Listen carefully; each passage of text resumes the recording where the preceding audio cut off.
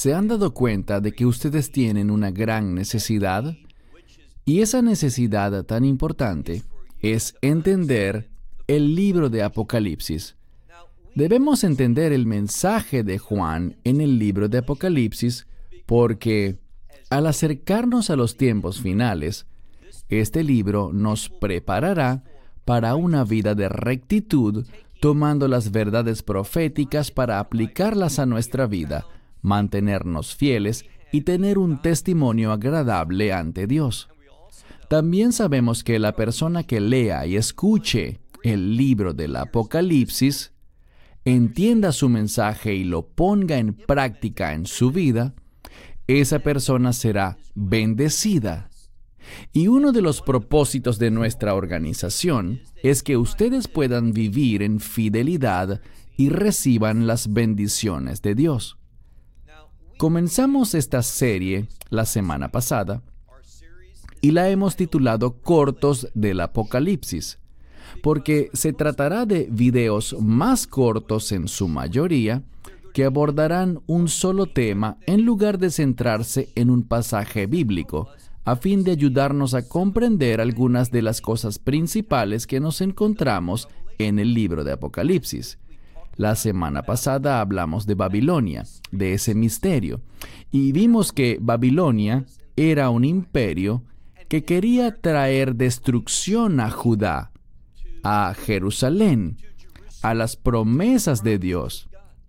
Babilonia tomó cautivo al pueblo judío, los sacó de su tierra y es allí donde Dios, a fin de cuentas, quería que estuviera su pueblo.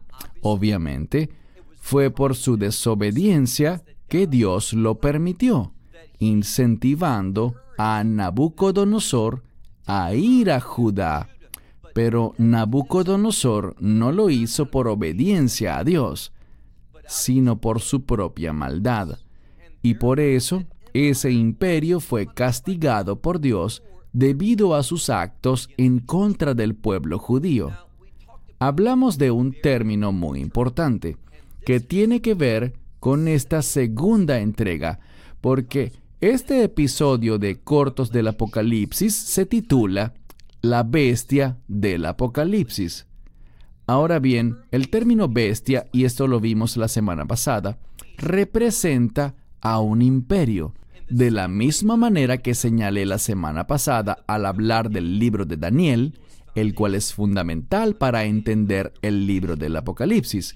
Juan se inspiró y tomó muchos de esos conceptos que se encuentran en el libro de Daniel y en otras partes de las profecías para incorporarlos al libro de Apocalipsis. Y si consultan el capítulo 7 de Daniel, verán que Daniel tuvo una visión de 4 bestias, y lo que debemos saber es que ese pasaje del capítulo 7 de Daniel, esa visión de 4 bestias, nos está hablando de 4 imperios distintos. Igualmente, en nuestro estudio de Apocalipsis 13, donde se habla de la bestia, se refiere a un imperio, como ya veremos, que gobernará el mundo. Para los que no hayan visto el episodio anterior, la Babilonia de la que habla el libro de Apocalipsis es, de hecho, ese imperio final, esa bestia final en la que nos enfocaremos en este estudio. Hay una gran correlación, una fuerte cohesión entre Babilonia y la bestia. Y ambas cosas son una sola. Ambas se refieren a ese imperio final que será gobernado por el anticristo. En esta sesión tendremos una mayor claridad sobre la bestia. ¿Qué va a hacer? ¿Cómo afectará al cuerpo de creyentes, a los discípulos que estén vivos en los últimos días? Si alguien ha llegado a creer que antes de que el anticristo esté operando activamente, la comunidad de creyentes será removida, sepan que esto no es bíblico. Sé que hay pasajes de la Biblia que han sido interpretados de esa manera, pero sencillamente no es correcto. Busquen el capítulo 13 de Apocalipsis. vamos a ver una presentación precisa de lo que dice este texto en su primera mitad, en los primeros 9 versículos de Apocalipsis 13. Te invito a leer esto en tu Biblia atentamente, y mi deseo es que recibas una traducción muy literal para que puedas ver el texto real. Y haciendo una traducción fiel del mismo, voy a leer desde el Textus Receptus en griego que tengo en mi mano. Voy a mirar el texto en griego y a traducirlo de la forma más literal posible. Comencemos. Apocalipsis capítulo 13, verso 1. Vemos al final del capítulo 12 que Juan está parado en la arena, es decir, en la orilla del mar, en la playa, mirando hacia el mar. Noten lo que dice en el versículo 1. Dice, y vi que del mar emergía una bestia. Tenemos a la bestia y sabemos que, según el capítulo 7 de Daniel y otros pasajes proféticos, la bestia en las Escrituras representa a un imperio. Y hay algo muy importante. Dice que esa bestia, de la que pronto sabremos más, emerge del mar, el cual también sabemos que en un sentido bíblico y profético, nunca está en calma. Es algo que siempre está en movimiento y por eso el mar representa desorden, inestabilidad, una clase de caos que no refleja el orden divino. Entonces, ese imperio final se manifestará en un tiempo de desorden, en un tiempo de inestabilidad. Hay otra cosa que nos dice el libro de Apocalipsis. Cuando llegamos a la Nueva Jerusalén, esa expresión final del reino de Dios, noten lo que las Escrituras dicen al respecto. No habrá más mares. ¿Qué nos dice eso? En el reino de Dios no habrá nada que esté fuera de orden, que sea inestable o caótico. Todo será perfecto. Todo estará en concordancia con la voluntad de Dios. Pero volvamos aquí. Juan dice que vio emerger del mar una bestia. Así que ese imperio se manifestará en un tiempo de gran inestabilidad. Y la bestia tenía 7 cabezas y 10 cuernos. Más adelante veremos, específicamente en el capítulo 17, en el libro de Apocalipsis, que estos cuernos representan reyes, que son parte de una coalición que será conformada y liderada por este imperio.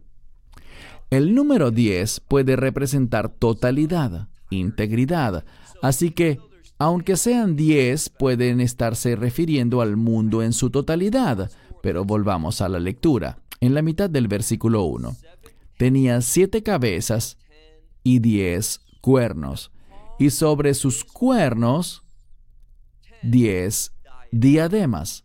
La palabra diadema, que aparece exactamente así en griego, y de donde deriva la palabra diadema en español, que viene del griego y suena muy parecido, significa corona real.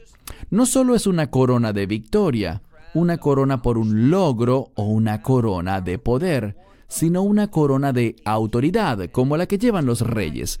Una diadema es una corona de la realeza, una corona de reinado. Seguimos leyendo. Y sus nombres, vemos aquí, que eran nombres blasfemos. Una de las características de la bestia, ¿qué es la bestia? Ese imperio, el imperio final que gobernará el mundo, es que será blasfemo. Es decir, estará en contra de los propósitos y el carácter de Dios. Su carácter está, como veremos en un momento, relacionado con Satanás. Reitero, lo que les estoy diciendo se basa en lo que encontraremos más adelante. Seguimos. Sobre sus cabezas habían nombres blasfemos. Luego dice en el versículo 2, y la bestia que vi era semejante a un leopardo. Ahora bien, ¿por qué es importante eso? Les mencioné que en el capítulo 7 de Daniel está la visión de Daniel de las 4 bestias. Y aquí el orden es inverso. ¿Por qué? Muy simple. En el libro de Daniel vemos que él contemplaba estas cosas del futuro, pero Juan las está viendo desde la perspectiva del reino. Él las ve en un orden diferente. Y por eso las ve así. Habla de la bestia y dice que era semejante a un leopardo y sus pies como de oso y su boca como de león. Si leen en el capítulo 7 de Daniel, verán que aparece león, oso y leopardo. Aquí es leopardo, oso y león. El orden es inverso. Pero vemos esta estrecha relación.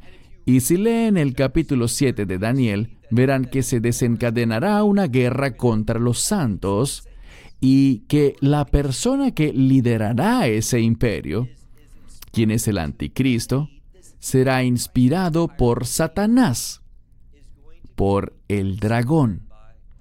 Y eso es lo que leeremos aquí. Vamos a la segunda parte del verso 2. Y el dragón, en referencia a Satanás, el diablo, el dragón le dio a él, y aquí vemos que el concepto de la bestia es reflejado en el pronombre él, como lo traduje.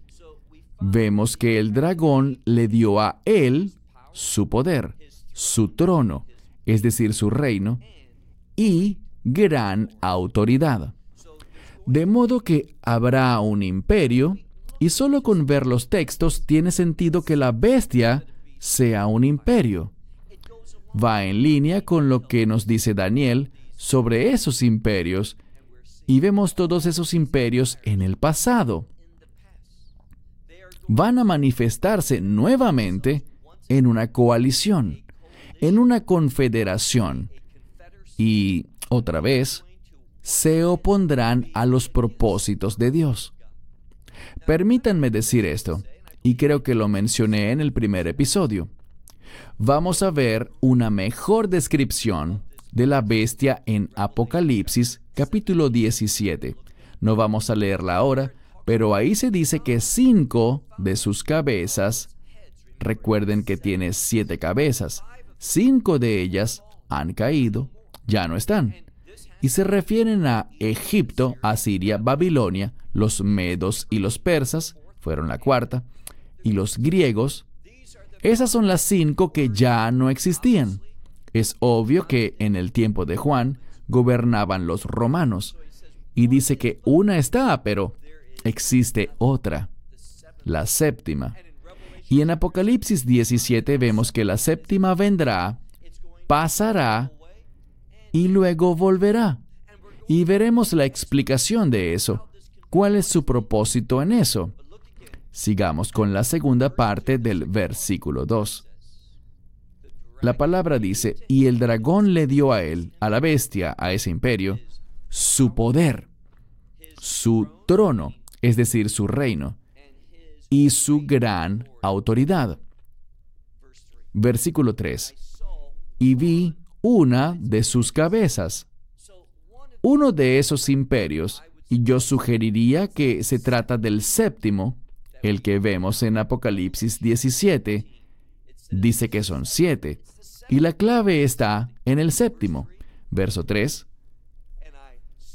Y vi una de sus cabezas como herida de muerte, pero su herida mortal había sido curada. Esto nos da mucha información.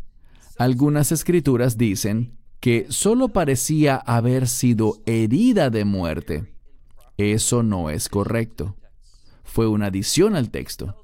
Lo que esto nos dice es que una de sus cabezas será herida de muerte, es decir, que recibirá una herida mortal, va a morir.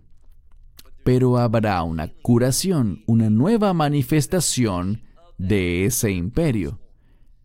Esto se enseña muy claramente, no es una interpretación. Se enseña claramente en el capítulo 17 de Apocalipsis, donde dice que la bestia tenía 7 cabezas, como dice aquí, también 10 cuernos. Y se da énfasis a las cabezas. Vemos que dice que 5 han caído, una aún existe y otra más vendrá. Y luego nos dice que esa 7ª que vendrá también es la 8ª. Así que reaparece, resurge. Y eso es precisamente lo que la Escritura nos dice aquí. Fue vencida, recibió una herida mortal, no una que parecía ser fatal, sino que le provocó la muerte. Es lo que dice literalmente. Y su herida mortal, una vez más, muerte, es una falsa resurrección. Dice que esa herida mortal había sido curada. ¿Y qué pasó?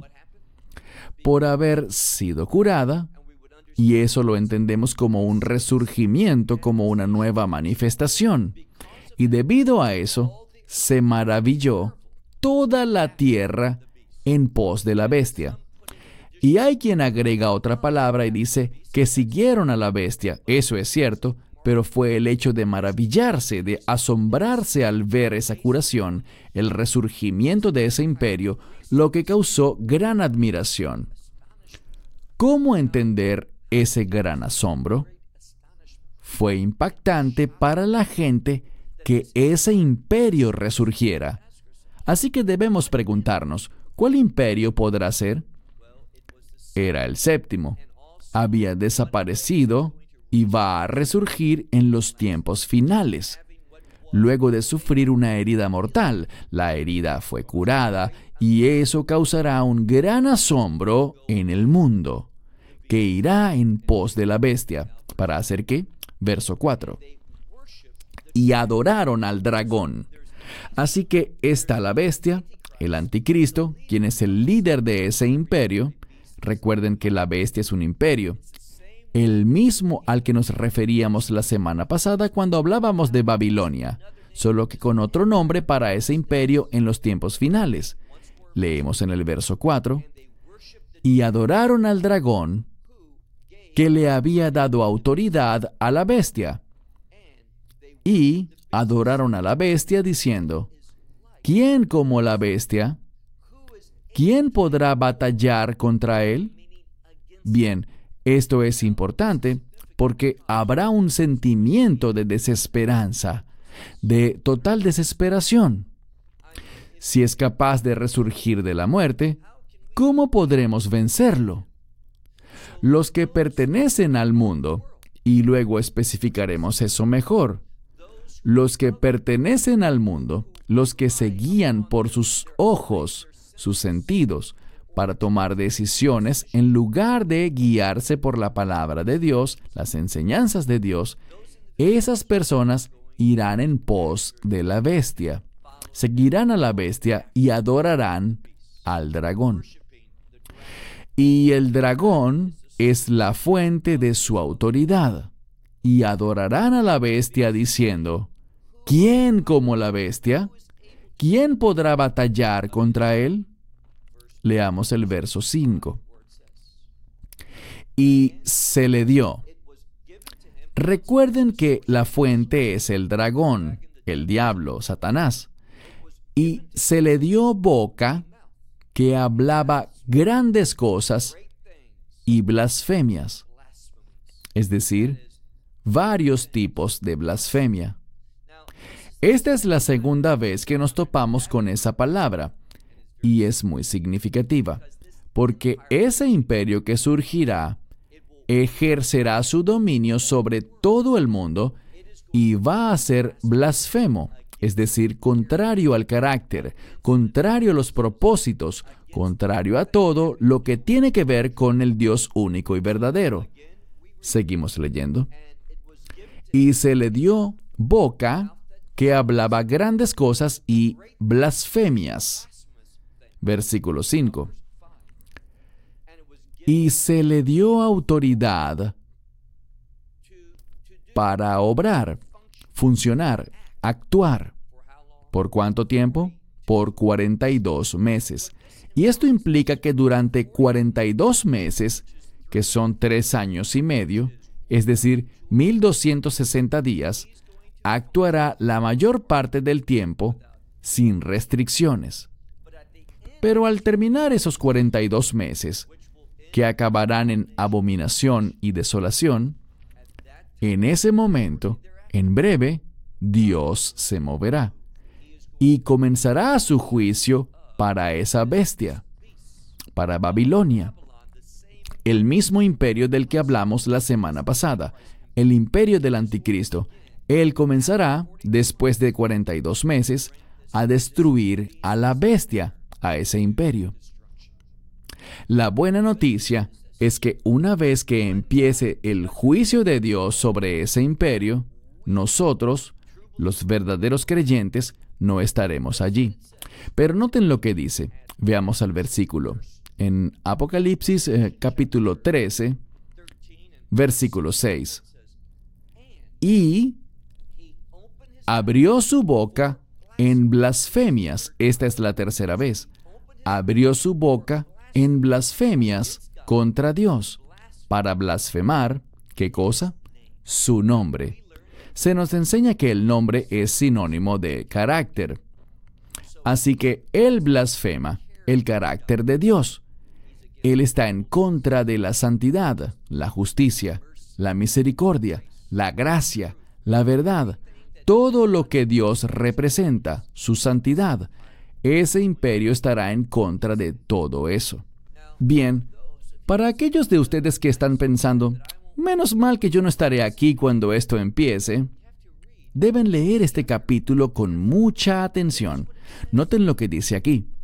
Dice, y antes de que lleguemos al asunto principal, permítanme terminar el versículo 6. No solo va a blasfemar el nombre y el carácter de Dios, sino también su tabernáculo, es decir, su morada. Y, noten lo que dice aquí, los que moran en el cielo. Esto también es una pieza importante para entender el libro de Apocalipsis. En el libro de Apocalipsis se habla de dos clases de personas. Y hay distintas denominaciones para estos dos grupos de personas. Pero para esta sesión del día de hoy, se habla de los que moran en el cielo y los que moran en la tierra. ¿Qué significa esto? Los que moran en el cielo no se refieren necesariamente al lugar donde están ubicados actualmente. La mayoría del texto del libro de Apocalipsis tiene que ver con las personas que están vivas sobre la tierra, salvo algunas excepciones, algunas visiones, pero mayormente habla de los que están sobre la tierra. Así que los que moran en el cielo están aún en la tierra, pues esto se refiere a su ciudadanía, a que su lealtad es para el cielo. Allí es donde pertenecen. Eso es lo que ellos representan, el reino de los cielos. Así que Él está contra ellos, blasfema contra ellos. Noten lo que dice el verso 7. Y se le permitió hacer guerra contra los santos.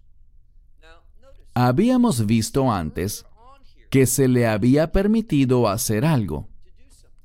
Se le permitió hacer guerra. Hacer guerra. Ese es su propósito, hacer guerra.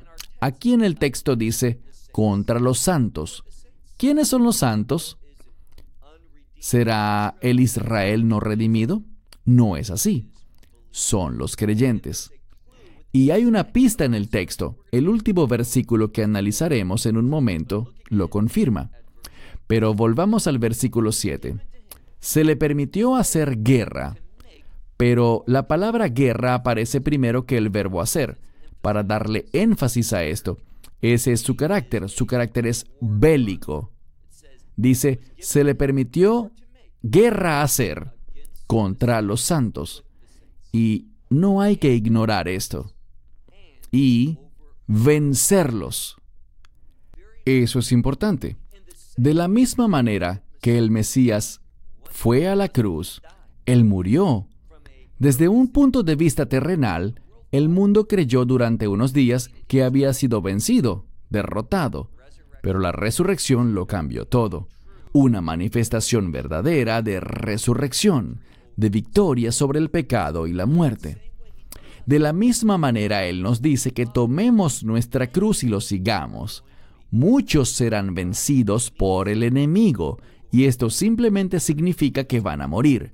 Van a perder la vida, y eso está bien. Está bien perder la vida por la justicia, por la fidelidad, por luchar contra esas cosas que son blasfemias. Dios quiere que lo hagamos. Luchar contra esas cosas que se oponen a que seamos fieles, a que sigamos caminando con Él, en la verdad de Dios. Y si morimos en ese proceso, eso está bien, porque mi esperanza no está puesta en algo que vaya a experimentar en este cuerpo. Él va a darme un nuevo cuerpo, y es la resurrección la que me lleva al reino de Dios en su plenitud. Así que no me molesta que aquí diga que Él hará guerra contra los santos y que los vencerá.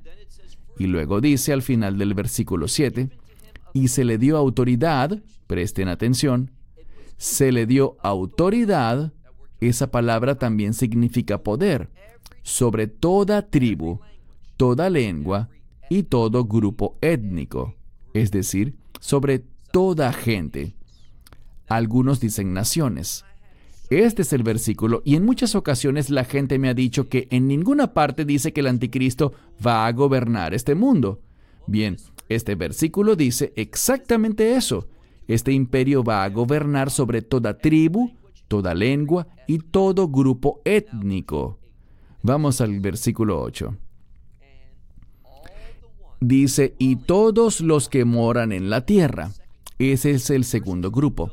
El primer grupo son los que moran en el cielo. Y repito, no se refiere necesariamente a su ubicación física.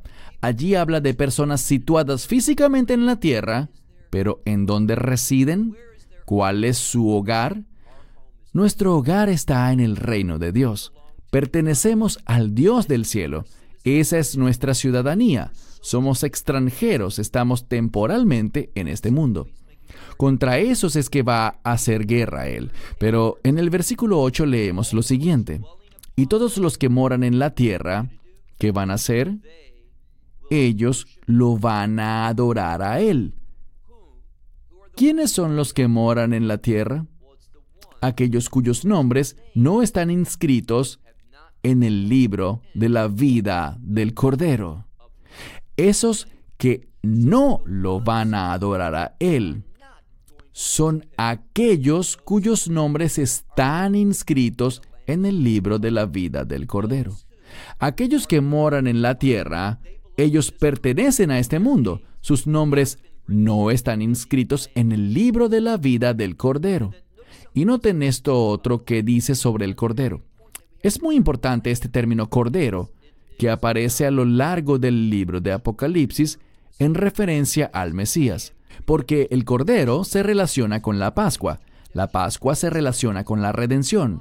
Y cuando habla del libro de la vida, es la vida que se obtiene por la redención del Cordero, por la sangre del Cordero. Volvamos al texto. Dice aquí, en el verso 8, y todos los que moran en la tierra, cuyos nombres no están inscritos en el libro de la vida del Cordero, van a adorar a esa bestia. Ahora bien, cuando habla del Cordero, vemos que al final del versículo 8 dice que el Cordero fue inmolado desde el principio del mundo. Eso significa que Dios siempre tuvo ese plan de redención, de crear un pueblo para Él. Y la única forma de que seamos el pueblo de Dios es experimentando la redención. Y es por esa redención que tu nombre se inscribe en el libro de la vida, el libro de la vida del Cordero. Es solo a través de su obra de redención, al derramar su sangre, que tú puedes convertirte en un ciudadano del cielo, un ciudadano del reino de Dios. Vamos al versículo 9, el último de hoy, que dice: si alguno tiene oído, que oiga. ¿Cuán importante es que este versículo aparezca precisamente aquí? Dirán ustedes, ¿por qué? Esa expresión, si alguno tiene oído, que oiga, aparece también en los capítulos 2 y 3 de Apocalipsis. Al final de los 7 mensajes para las 7 iglesias en el exilio, dice, al final de cada epístola a esas 7 iglesias de Asia Menor, al terminar cada una dice: si alguno tiene oído, que oiga lo que el Espíritu dice. Esta es una afirmación parecida a esa, para avisarnos que esto tiene relevancia. ¿Para quién? Lo que estamos aprendiendo tiene relevancia para el cuerpo de creyentes, la congregación de los redimidos, esos cuya ciudadanía está en el cielo. En otras palabras, la eclesia o la iglesia. Aquellos que forman parte de la congregación de los redimidos tienen sus nombres inscritos en el libro de la vida del Cordero y no se someterán al anticristo, a su imperio. Ellos se resistirán, hablarán y actuarán en contra de ese imperio del anticristo, ese que aprendimos la semana pasada, que es llamado Babilonia, más adelante en el libro de Apocalipsis, y que aquí es llamado la bestia. Y la bestia es simplemente un imperio. Algo que deben saber es que estas bestias, recuerden lo que dice en Apocalipsis 17, y con eso cerramos. Allí habla de que 5 han caído: Egipto, Asiria, Babilonia. El cuarto son los medos y los persas. El quinto es Grecia. El sexto es el imperio romano. Y luego tenemos al séptimo. Debes ser capaz de identificar cuál es el séptimo. Hablaremos de ese séptimo imperio en otro episodio, que es parte de estos eventos de los tiempos finales, y que será también el octavo. Es muy importante, es absolutamente necesario que sepan cuál es, porque eso les dará un gran entendimiento. Permítanme concluir con esto. Todos estos imperios tienen algo en común, y es que fueron perseguidores de Israel. Estaban en contra de los propósitos de Dios, del carácter de Dios. Todos fueron blasfemos en su naturaleza.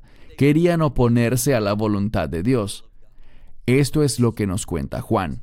Esa bestia final es única, según el capítulo 7 de Daniel. Esa cuarta bestia es única, es distinta a todas las demás. ¿Por qué? Porque ciertamente recibirá todo el poder, toda la autoridad, toda la inspiración para todo lo que hará de parte del dragón.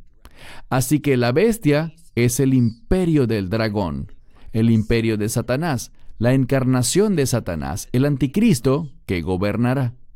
Esa es la bestia.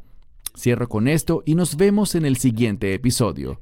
Que Dios les bendiga. Shalom desde Israel. Shalom from Israel. Esperamos que te hayas edificado con el mensaje de hoy y lo compartas con otros. Te invitamos a seguir nuestros estudios cada semana por este canal y por el portal de YouTube de Amarás a Israel. También puedes descargar nuestra aplicación móvil gratuita, Mi Estudio Bíblico. Finalmente, para obtener más información sobre nosotros, visita nuestra web amarasaisrael.org, donde encontrarás otras conferencias de Baruch en audio, video y texto. Hasta el próximo programa. Que el Señor te bendiga en Yeshua HaMashiach, Jesús el Mesías, mientras caminas con Él. Shalom desde Israel.